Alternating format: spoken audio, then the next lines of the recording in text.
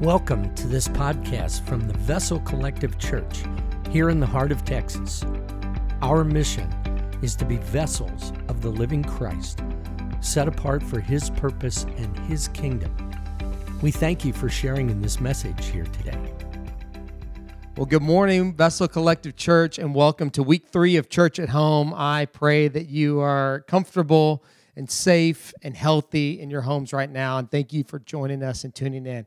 I am here. You are here live in Gary Gall's living room. If you've never been to Gary's house, this is it. It is only me and Gary today, which I feel like we've taken this progressive, the past 4 weeks, we've kind of taken these progressive steps down from we were at the YMCA, we were in the boardroom, they were filming in the boardroom, and then we were here last week with some team, a small team, less than 10 people that were helping us produce our service. And we've all the way to this weekend, whereas only Gary and I, but we still qualify under what the Lord says, where 2 or more are gathered in His name, He is in our midst. And so we thank you for that, and I pray that you are there with your loved ones as well. I think next week may get worse. We'll eventually get to a place where I'm just on an iPhone, like in my bed with my hair all messed up, and it will really be church at home. But thank you for being with us this morning, for joining in. This has been doing all of this church at home and this recording and this putting it up on social media has been an adventure for sure. And there's been things about it that I've loved and enjoyed and have been very fun. And then there are things about it that I have not enjoyed and been very hard. But one of the things that I've loved is seeing the engagement from our people online. And so thank you for commenting, for sharing, for letting us know that you're there, for saying good morning, for sharing prayer requests. I just want to really encourage you this morning to participate and to be active in that, as that has been really one of the highlights of my week, just to be on and to be a part of our Sunday service and to see the engagement of our people. And it makes it feel like home, and it makes us feel like we're still having church despite being gathered around the city and scattered around the city. As social media, I've seen lots of churches and what they're doing. And one of the churches calling it church scattered. And I love that idea as scattered across the city, not in a negative way, but in a positive way. So thank you very much. But I will tell you that this week for me, I don't know if we're in week 2 or 3, and that's how you know this is, I think that officially makes it a pandemic when you forget what week it is. Gary has given me the signal of 3, that this is week 3. But this past Monday of this week, I really hit the wall. And so we had a busy weekend last weekend, and we've been working really hard. And so I just woke up Monday morning, and just in the spirit of authenticity, I was struggling. I was just feeling that there was a lot like it is outside right now. It's overcast, and it was rainy on Monday. And I'm an extroverted person, and I love and need to be around people. And as much as I love the 4 people that I live with, I miss church. And so I really struggled on that Monday, and I really mourned the loss of the gathering that we get to do. And not just in Sunday mornings, but throughout the week, having lunches with people, connecting over coffee, having meetings. I began to mourn that. And so I reflected this week on what that looks like and why that during all this feeling of mourning, and that there's something that's been lost for us through all this. And they may feel like small things. Like I woke up and I saw that this weekend was our RAD Easter event. And that should have been this weekend. And our RAD ministry, our special needs ministry, I mourn the loss of not being able to do that. Not being able to love and serve those families. I mean, selfishly, I love it more than anyone else because I get to be around those kids. But I mourn the loss of us not being able to have RAD Easter. I know that there are people out there that have students that are seniors in high school, and they're mourning the loss of graduation, the end of sports season, no prom, all that sort of stuff. And so I think that that's important that we recognize and acknowledge is that there are things that are lost from us right now and things that have been taken. And it's okay to mourn. And when we mourn, it's not a lack of faith. It's not out of a root or spirit of fear. It's mourning the things that the Lord has given us and how that has changed. And that happens all the time in life, but that's really real right now. And undoubtedly, there's been beautiful sides to it. I mentioned last weekend about my art teacher in high school, Miss Wyndham, and about how I was president of the art club. And so she watched the video and she sent me a message on Facebook. It was really sweet, and I just love seeing that and thanked her for being such a huge part of my life as a kid. There's a friend from high school that I saw just this week. His dad passed away. And so I've been more on social media, and I saw Thomas and his dad passing away, and I got to pray for him and just send him a message of condolences to losing his father that was very young. And so there's been a lot of good things about it as well, but undoubtedly there are things that we are missing. And so what I want us to do, I know that this is going to feel weird, and I mean, this is already weird, right? We're watching me on a screen somewhere and not together. But what I'd like us to do this morning, in the sake of and in view of the morning and the things that have lost, where you are in your home right now, or wherever you're watching, your office, in your bedroom, wherever it is, I want us to take a moment, and I'm going to open us in prayer. And what I want you to do is I want you to verbalize that which you're mourning, the things that you have lost. And so I'm just going to open us in prayer, and just where you are, and if you're there with your family or kids, to just verbally say out loud what that thing is that you're mourning, whether it's something significant like a loss of job, whether it's not being able to see a family member, whether it's a birthday. I mean, we had 3 birthdays. That's another cool thing about Facebook. We had 3 birthdays this week of people that I probably wouldn't have seen if I wasn't so active on social media. So happy birthday to Mike Stewart, to Trevor Ayer, and to Andrew Swinenberg. And I'm sure there are many more. But whatever that thing is, I want you to just take a moment to verbalize that. So I'm going to pray, if you would, bow your heads with me. And I'm going to give a moment and for you to just speak out what that is that you're mourning. Dear Lord, we thank you that we can still gather. God, that you are still in our midst, that you're invading our homes with your Spirit right now in this very moment. I thank you that we are never in a place or a location or a circumstance in our life that's too far gone for you. That you are a God that meets with us. God, and you go through everything to be in our presence. And I thank you for that, God. I thank you for that promise. Jesus, right now, we speak out to you those things that we are mourning and the things that we're sad over not being able to do because of the circumstances of the coronavirus and the circumstances of us being quarantined into our homes. So right now, Lord, we just speak those things out to you.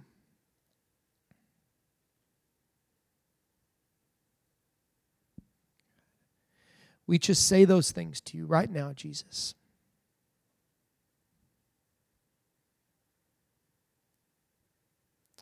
Lord, for me, the thing that I mourn at this moment is I mourn gathering and seeing people in the flesh, God, for touching people, for being in their physical presence. Lord, I'm thankful that we have the opportunity to gather through technology, through Zoom meetings, through social media, through YouTube. God, but I mourn the loss of seeing my brothers and sisters and being together with my family. God, we just give all that to you. I pray for comfort, for healing over those things that are lost. God, we ask you to meet with us at this time. God, as we gather here together and we have church at home, God, we invite you right into the middle of this. I pray, Lord, that you would speak mightily and powerfully through your word and through me. God, would you silence my voice and amplify your own? God, would your word be sharper than any double-edged sword and pierce us down to our heart? God, I pray specifically for those right now that are watching this who do not know you. God, I pray that you call them by name. You give them the courage to respond to that calling. We love you, Lord, and we pray these things in your name. Amen. So we've been in this series that we're calling The Last Days, and no, it is not an apocalyptic series predicting the end of times. It is the last few days of Jesus' life, and so we've been kind of slowly working our way through the last few chapters of Luke. And so we started in Luke 18. Last week we taught on Zacchaeus that was in the tree, and in Luke 19, and so now we're moving on into the last parts of Luke chapter 19. So if you would open your scripture to Luke chapter 19, you can open on your phone or if you have your Bible with you there. And while you're doing that, I'm going to give you a heads up. And so as I'm giving some context of where we're going to be today, we're going to be taking communion at the very end of our time together. So if you would right now go and gather communion elements, it does not have to be technical. I have a loaf of bread that I've brought from home. And I have juice here, grape juice. I know it looks like, it is in a wine glass. I know it looks like wine, but it is juice. But you can use wine if that's what you have. Just anything, any sort of carb would qualify, like if you have crackers or you have a granola bar, whatever it is, because it's not about the thing that we're using for communion, but it's about what we remember. And juice, you can get any juice that you have. You can get Hawaiian punch. I don't know if that's still a thing that people drink, but you can get that. And so while we're jumping into the Word this morning, if you would gather those items, because we're going to be taking communion together at the very end. So as I said, we've been in the latter parts of Luke, and we're at the end of Luke chapter 19 this morning. And so a couple weeks ago, we started with Jesus, and we talked about him turning away from his earthly ministry. He was on earth. He was doing miracles. He was teaching through parables. He was along with his disciples, and we talked about him walking away from that and shifting away from his earthly ministry and towards his eternal ministry. And it is really this shift in Luke chapter 18 of him moving towards the cross. And he begins this journey from Galilee to Jerusalem to give his life on the cross. And Jesus knows exactly what is happening. He tells the disciples exactly, step by step, this is what's going to happen to me. My life will end on the cross. And as we celebrate Palm Sunday this morning, we look at this final last part of his journey to Jerusalem. It is the end of his long road trip. He's gone from Galilee through Jericho, and now he's coming into Jerusalem. And it's amazing. If you really are interested in fulfilled prophecies, this is a place for you, because it's amazing. Like the prophecies that are being fulfilled are just picking up left and right, and one after another, Jesus are fulfilling these Old Testament prophecies. So you know the story, and the disciples are sent out to get a colt, a donkey, and they bring this donkey to Jesus. And that's, from Zechariah chapter 9, it says, this prophecy is fulfilled in this moment. It says, rejoice greatly, daughter Zion. Shout, daughter Jerusalem, as he's going into the holy city of Jerusalem. See, your king comes to you, righteous and victorious, lowly and riding on a donkey, on a colt, the foal of a donkey. And so here is Jesus, and they put their coats on this donkey, and Jesus climbs on, and he's riding into daughter Jerusalem as this rejoiced king. And as he's riding in, people line the streets. And if you've ever done, any sort of Sunday school growing up, you know the story and why we celebrate with palm leaves. As Jesus is coming into Jerusalem, into this holy city, people are laying palm trees out as like they're laying out a red carpet for a king. Scripture says they're putting their clothes and their coats on the ground to celebrate the King of the Jews coming in, and it literally they begin to sing and cheer him. And Luke 19 says, "Blessed is the King who comes in the name of the Lord." And they begin saying that. That is literally Psalm 118. It is this Old Testament psalm written by King David about the coming of the King. They're saying, "Peace on heaven, glory on the highest." Straight from Psalm 118. And we sing that song and say that term, Hosanna, which means God saves. They're crying out to him that he is the God that saves. They call him the Son of David, this messianic term. They're identifying him as the Messiah, the coming Christ. And it fulfills this prophecy in Psalm 118. And the Pharisees are there, and it's not all joy as they're mad and they're angry, and they begin to grumble and say, rebuke these who are saying this. Rebuke your disciples, those who are calling you this king. And I love this line. is that Jesus doesn't rebuke them. He says if they are to be quiet, then the very stones that we walk on will cry out for his glory. Man, that is amazing. That gives me goosebumps. You can go right now to Jerusalem and you can see this road that Jesus came into. And the same stones are there today that Jesus walked on. And there's lots of stones in Jerusalem. But people will take hammers and chisels and they'll chisel away the rocks that Jesus talked about that will cry out to his glory. And even that is a prophecy of Habakkuk chapter 2 that says the stones of the wall will cry out. And man, it's just the glory and the deity of Christ is just coming out in this moment. That just one prophecy after another is being fulfilled. And we're going to pick up here in verse 41 in Luke chapter 19. And as God's word is becoming manifest, as these Old Testament prophecies are actually happening, Jesus is coming down, and he's coming down off the Mount of Olives, as we talked about last week, on this donkey. And he's heading, and I just want to paint this picture of what this looks like.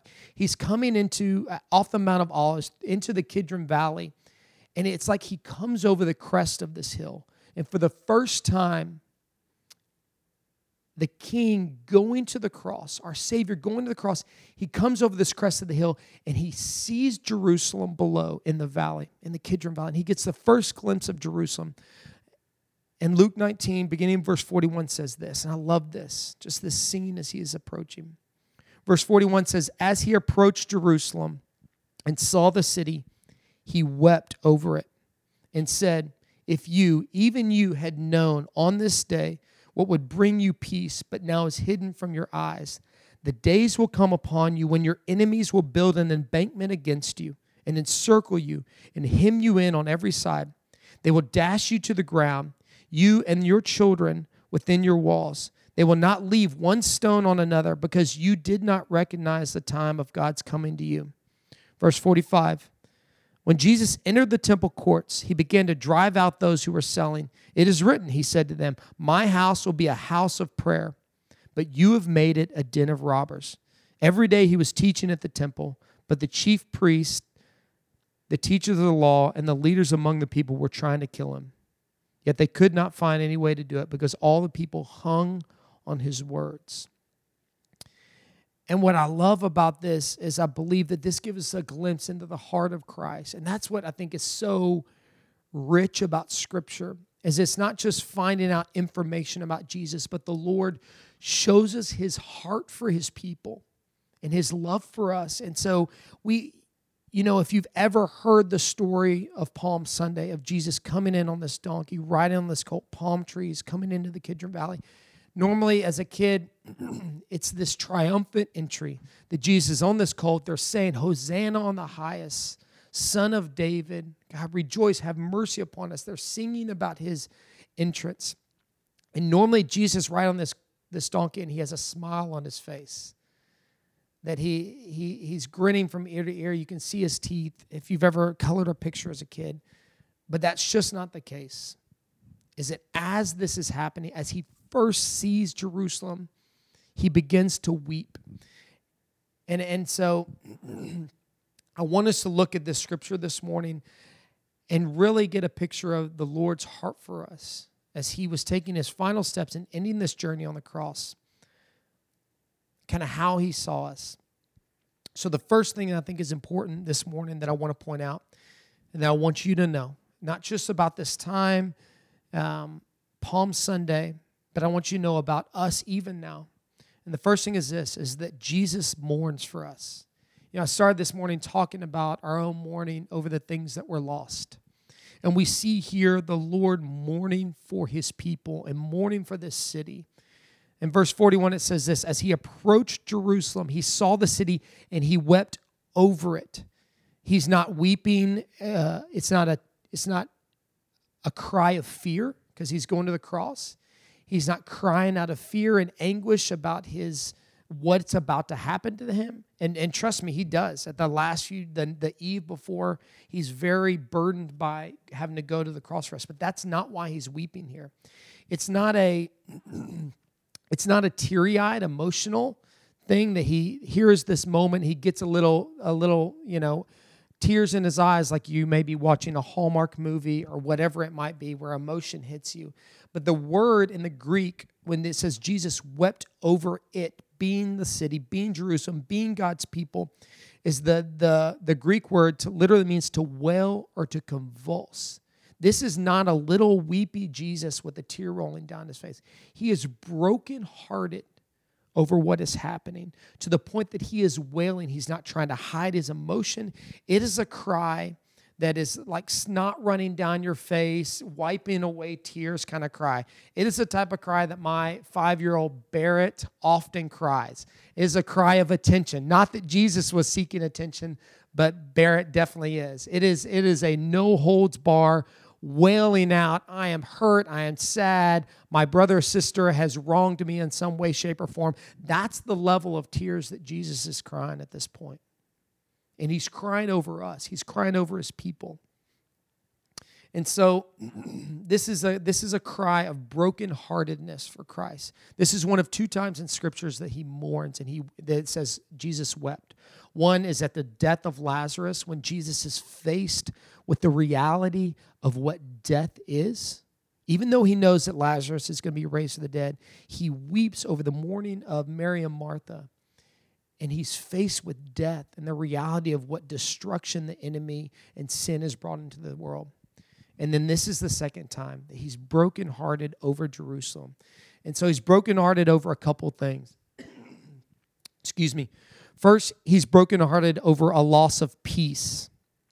Jerusalem, the city, the name Jerusalem literally means city of peace. If you know anything about Jerusalem, now, then, through history of time, that does not do it justice. Jerusalem is not necessarily a city of peace, but that's where it gets his name, the city of peace. And so Jesus is now weeping for God's people who have rejected him as the cornerstone. Isaiah chapter 9 is a prophecy that we often, a prophecy that we often read during Christmas time. And it says that a child will be given unto us, and that we will call him many things. So the last thing it says that we will call him the Prince of Peace. Right? Peace is the presence of Christ, not the absence of chaos. Peace is the presence of Christ, not the absence of chaos. I'm going to get a drink of water. Excuse me, in my Rudy's cup. But peace is the presence of Christ and not the absence of chaos. What the world tells us, how we get to a place of peace, is the world tells us to remove all obstacles, to do everything we can to make sure we have a healthy retirement plan, make sure we got a great insurance policies in place, making sure we have a budget and a mortgage that's within our means, and that we think that the world tells us that that's going to bring us peace. Is we remove these obstacles. And what it is it's man's desire to control. You see, the brokenness of the world and the brokenness of man, and what we say is that peace comes through control. If you can control variables, if you can control circumstances, you can control outcome, and therefore you will have peace. And right now, we are living proof that that is a lie. Is that we are quarantined in our home, and it doesn't matter who you are, where you're from, the amount of money that's in your bank account, the level of education, the amount of reputation that you have. There is no peace in this. The world does not offer peace. Peace is not removing chaos for life, but it's bringing in the presence of Christ. And Jesus is brokenhearted and weeping over their loss of peace. The scripture literally says this. It says, he wept over it. In verse 42, he said, if even you had known this day would bring you peace, but now is hidden for your eyes. That Jesus is brokenhearted over their loss of peace. And I want you to know that the Lord weeps and mourns for the loss of peace that's in your life. If you struggle with anxiety, if you struggle with fear, if you have chaos in your life, the Lord doesn't delight in that. The Lord doesn't shake his head and point a finger at you and say, shame, shame, shame. The Lord is mourning and brokenhearted over the fact that you have chaos and anxiety and fear in your life. And he wants to bring freedom from that. The presence of Christ gives us peace, not the absence of chaos. The second thing that he mourns over is the loss of opportunities. Many times as you read through Jesus' ministry, especially in the Gospel of John, it says that Jesus' time, his time had not yet come. Even at his very first, when he started his ministry, the first miracle of turning water to wine, and his mother came to him and asked him to perform this miracle, Jesus says, my time has not yet come. And again, we hear that. The crowds come, and Jesus retreats off by himself or to the disciples. And Scripture tells us because his time had not yet come. But this moment, Luke chapter 19, marks the time it has come. And the people had opportunity after opportunity after opportunity, and they missed it. But the time is here now. And Jesus had somewhat of a quiet ministry, but now as he's coming in, riding on the donkey, the Pharisees, the Sadducees, the people are crying out that he is the Messiah. He's not quieting them. He's not telling them, don't tell them who did this to you. He is riding in to fulfill this prophecy. That the time had come. And Scripture says, but now it is hidden from your eyes. That they had chances and they missed it. And I'm not one, I believe in the process of seeking. If you were in the process of seeking right now and working through your own salvation and investigating Christ, I believe at the end of that road ends in Jesus. I believe that the end of that road ends in Jesus, that those who seek shall find, and the truth shall set them free. So I believe in the process of seeking. But I want you to know that every one of us, there will come a time where it's our last opportunity.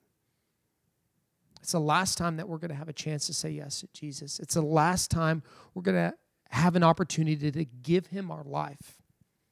So I don't want to create panic, and I don't believe in salvation through fear or anything like that. But I want you to know that at some point, if the Lord is calling your name, that there will be a last time. And I want to urge you to not have a loss of opportunity. The third thing that he mourns over is the destruction that's coming. The destruction that's coming. Listen to these words that he says in Luke chapter 19. He says this. First he says, your enemies will build an embankment against you. Right? Your enemies are going to set up a fortress to be able to attack you. They will encircle and hem you in on every side, that every side is going to close in around you, that they will dash you to the ground. Words like even the children that are within your walls. Finally, it says they will not leave one stone on another. Complete and total destruction and annihilation. And no doubt Jesus is talking about Rome and what's going to happen in the figurative, and in the literal. But he's also talking figuratively about our enemy. I want you to know that the enemy wants complete and total destruction of your life. That your children, your kids, he is not some red leotard wearing, pitchfork carrying, Torchy's tacos emblem devil. He is complete and utter evil. And he wants total destruction in your life. And Jesus knows that that's what's coming. He knows he's mourning over the destruction that's going to fall on their doorsteps because they missed opportunity, because they didn't receive the Prince of Peace into their heart. And so Jesus, first and foremost, he mourns for us. The second thing that we can learn from this moment of him riding in on Palm Sunday is that not only does he mourn for us, Jesus wants us to know. Not only does Jesus mourn for us, but Jesus wants us to know. Verse 42 says this, and I said, if you, even you, had only known on this day what would bring you peace, but now is hidden from your eyes.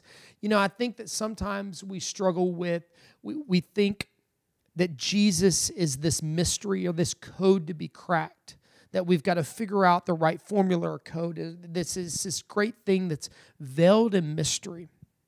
And we treat church and relationship with Christ as some sort of hierarchical insiders club. That there's some sort of level that the more you know, the more educated you are, the closer you are to Jesus. That we think that we've got to crack this code of mystery. But I want you to know that the truth is that there are mysteries in the gospel. No doubt there are mysteries in the gospel, things that we will never in our human minds be able to wrap our minds around. There are mysteries in the gospel, but the gospel itself is not a mystery.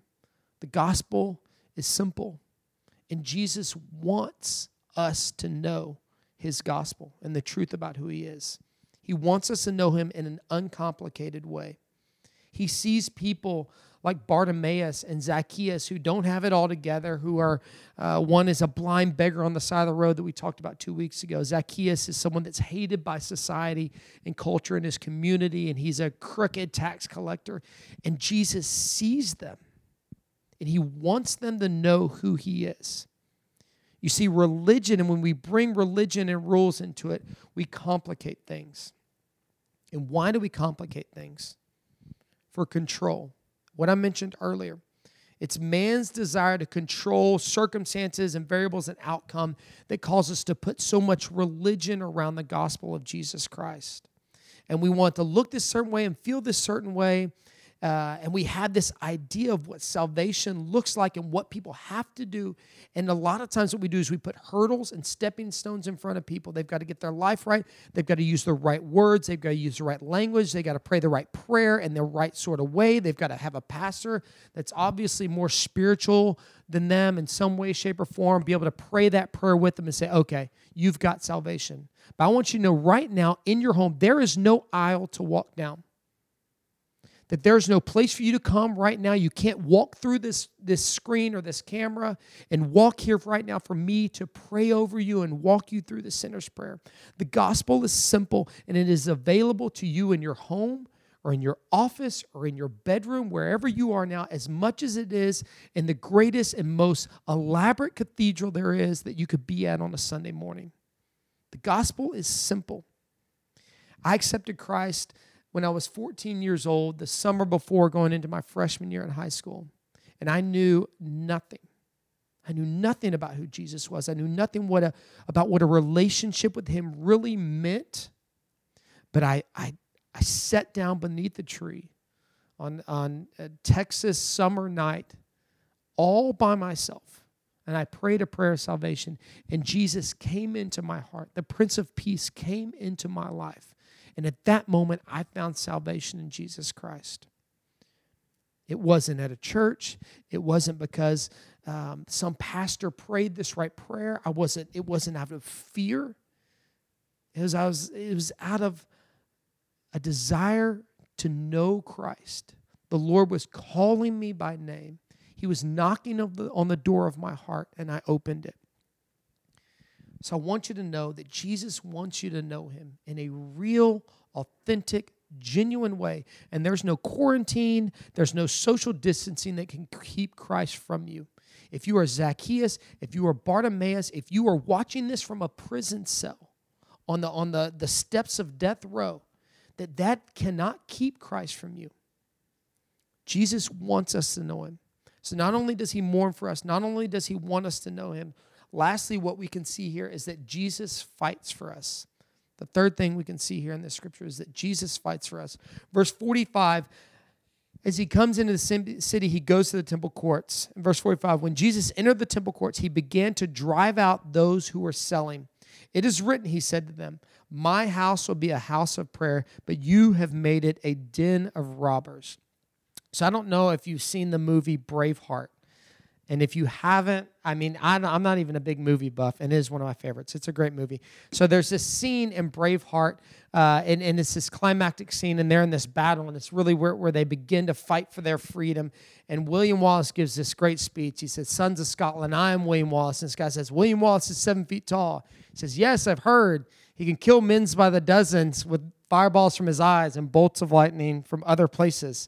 And he gives this great and impressive speech to these people, and then he rides over and he goes back to his friends, these disciples, these people that have been with him the entire journey, and they say, great speech, now what? And he begins the ride off, and they say, where are you going? And he says, William Wallace says, I'm going to pick a fight. Man, I love that. And that is what Jesus is doing here. He's wiped away his tears. He's done with the crying. He's rolled up his sleeves. He's going into the temple courts, and he's going to pick a fight. And I don't mean that in a broken sense. It's interesting that this is the same way that Jesus started his ministry. In the Gospel of John, chapter 2, it records that Jesus began his ministry doing the same thing, cleansing the temple courts. And then here he is, at his triumphant return. The King of Kings is riding in on a donkey. And he goes into a temple courts, and he throws over the tables, and he drives out the money changer. And he is picking a fight. And that's what Jesus is doing here. And so I want you to consider this where you are. If Jesus came and walked into our temples today, our temple courts today, what would he see? And I don't mean the YMCA on Sunday morning for us at the Vessel. I don't mean wherever you go to church. I don't mean if he came into your church building on Sunday morning, what would he see? But Scripture tells us that the presence of God does not...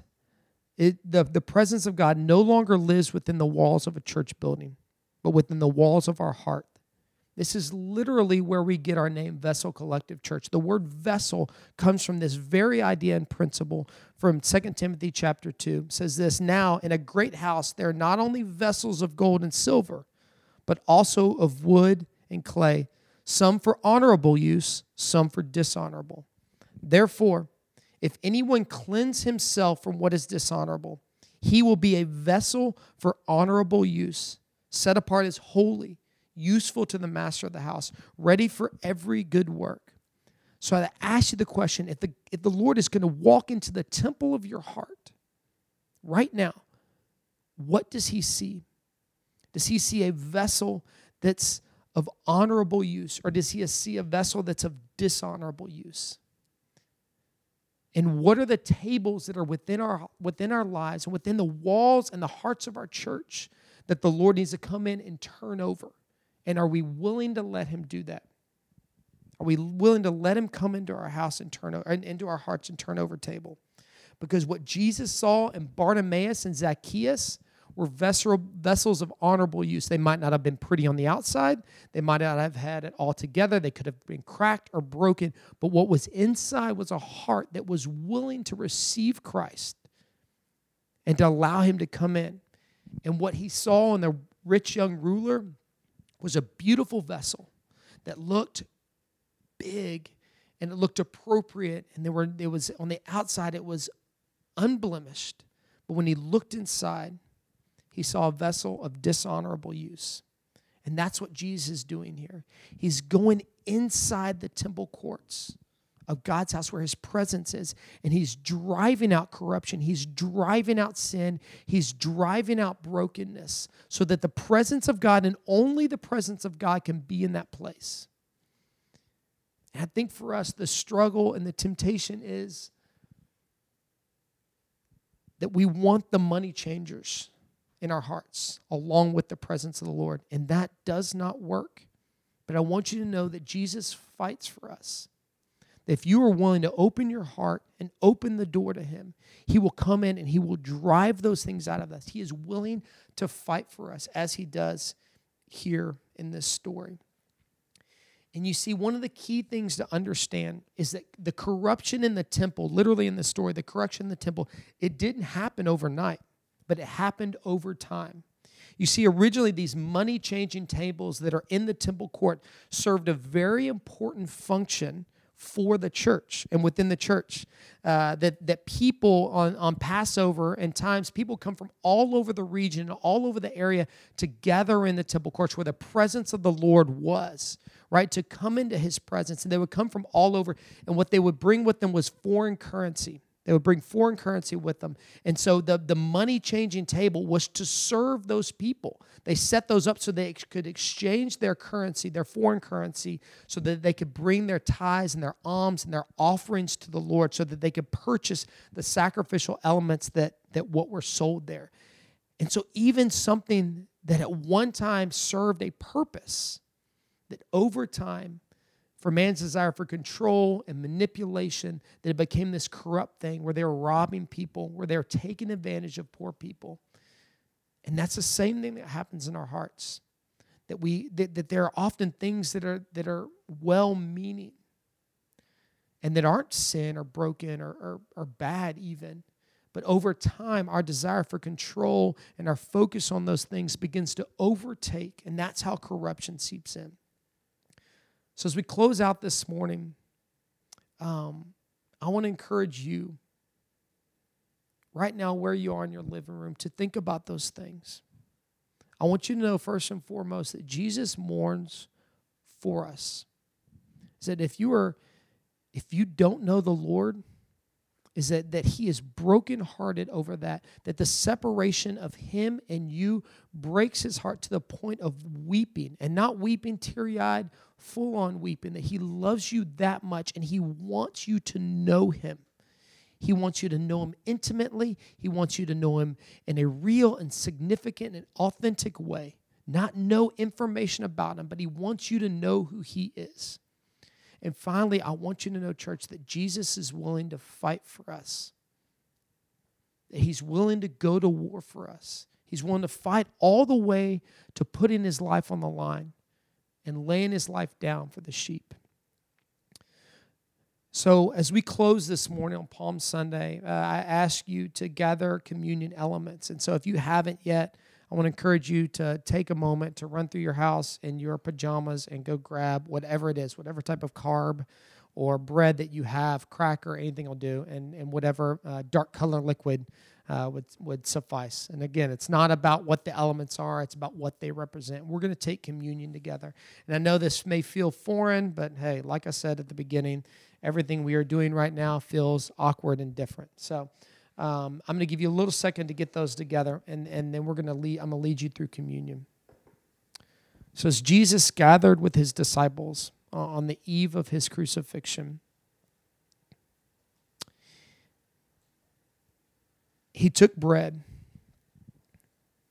and he broke his bread, and he said, "Do this in remembrance of me." And so I'm going to begin us in prayer, and then we're going to go through that. Dear Lord, I thank you for the remembrance of communion, Lord. I thank you that right now in our homes that we can do this, God, and remember who you are and what you did for us. I thank you that you invite us to do this in remembrance of you, Lord. I thank you that we have this bread, and I pray a blessing over that, Lord, in our homes right now. I thank you that it is a symbol and a reminder that your body, that your word became flesh and dwelt among us. God, I thank you that your body was given and broken for us. God, that you lived a sinless, perfect life. Yet you went to the cross for the forgiveness of our sins. Your body was broken for us, Lord. So take this now in remembrance of that.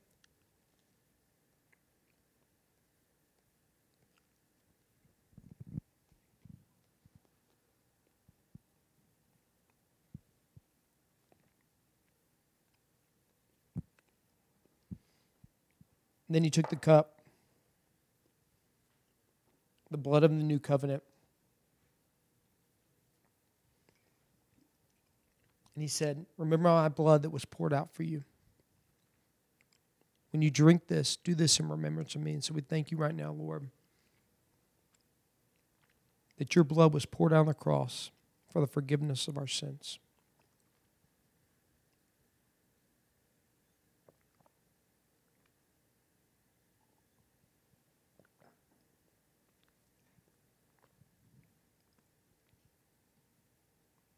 Jesus, as we walk into Holy Week this week, God, I pray that every one of us takes an honest, hard, real look at our lives and our relationship with you. God, that we look upon you and the cross with reverence this week. That we take time each and every day to remember what you did. God, to reflect on the weight of our own sin.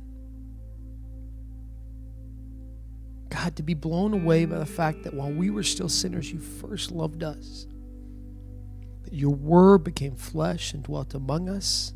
That you lived a sinless life and you were the perfect sacrifice. That you gave your life, that your body was broken, your blood was poured out for the forgiveness, the sins of the world. We thank you, Jesus, that is freely given and never earned and never lost. God, I pray for the vessel. Lord, I love this church, and I mourn the loss of being together. God, I pray that we are people of encouragement this week, that we reach out to one another, love one another. God, that we're reminded of the gift that your bride is, and that we are so thankful to be a part of. Jesus, we thank you for this time, and we pray these things in your name. Amen. Thank you for joining us this morning for our service.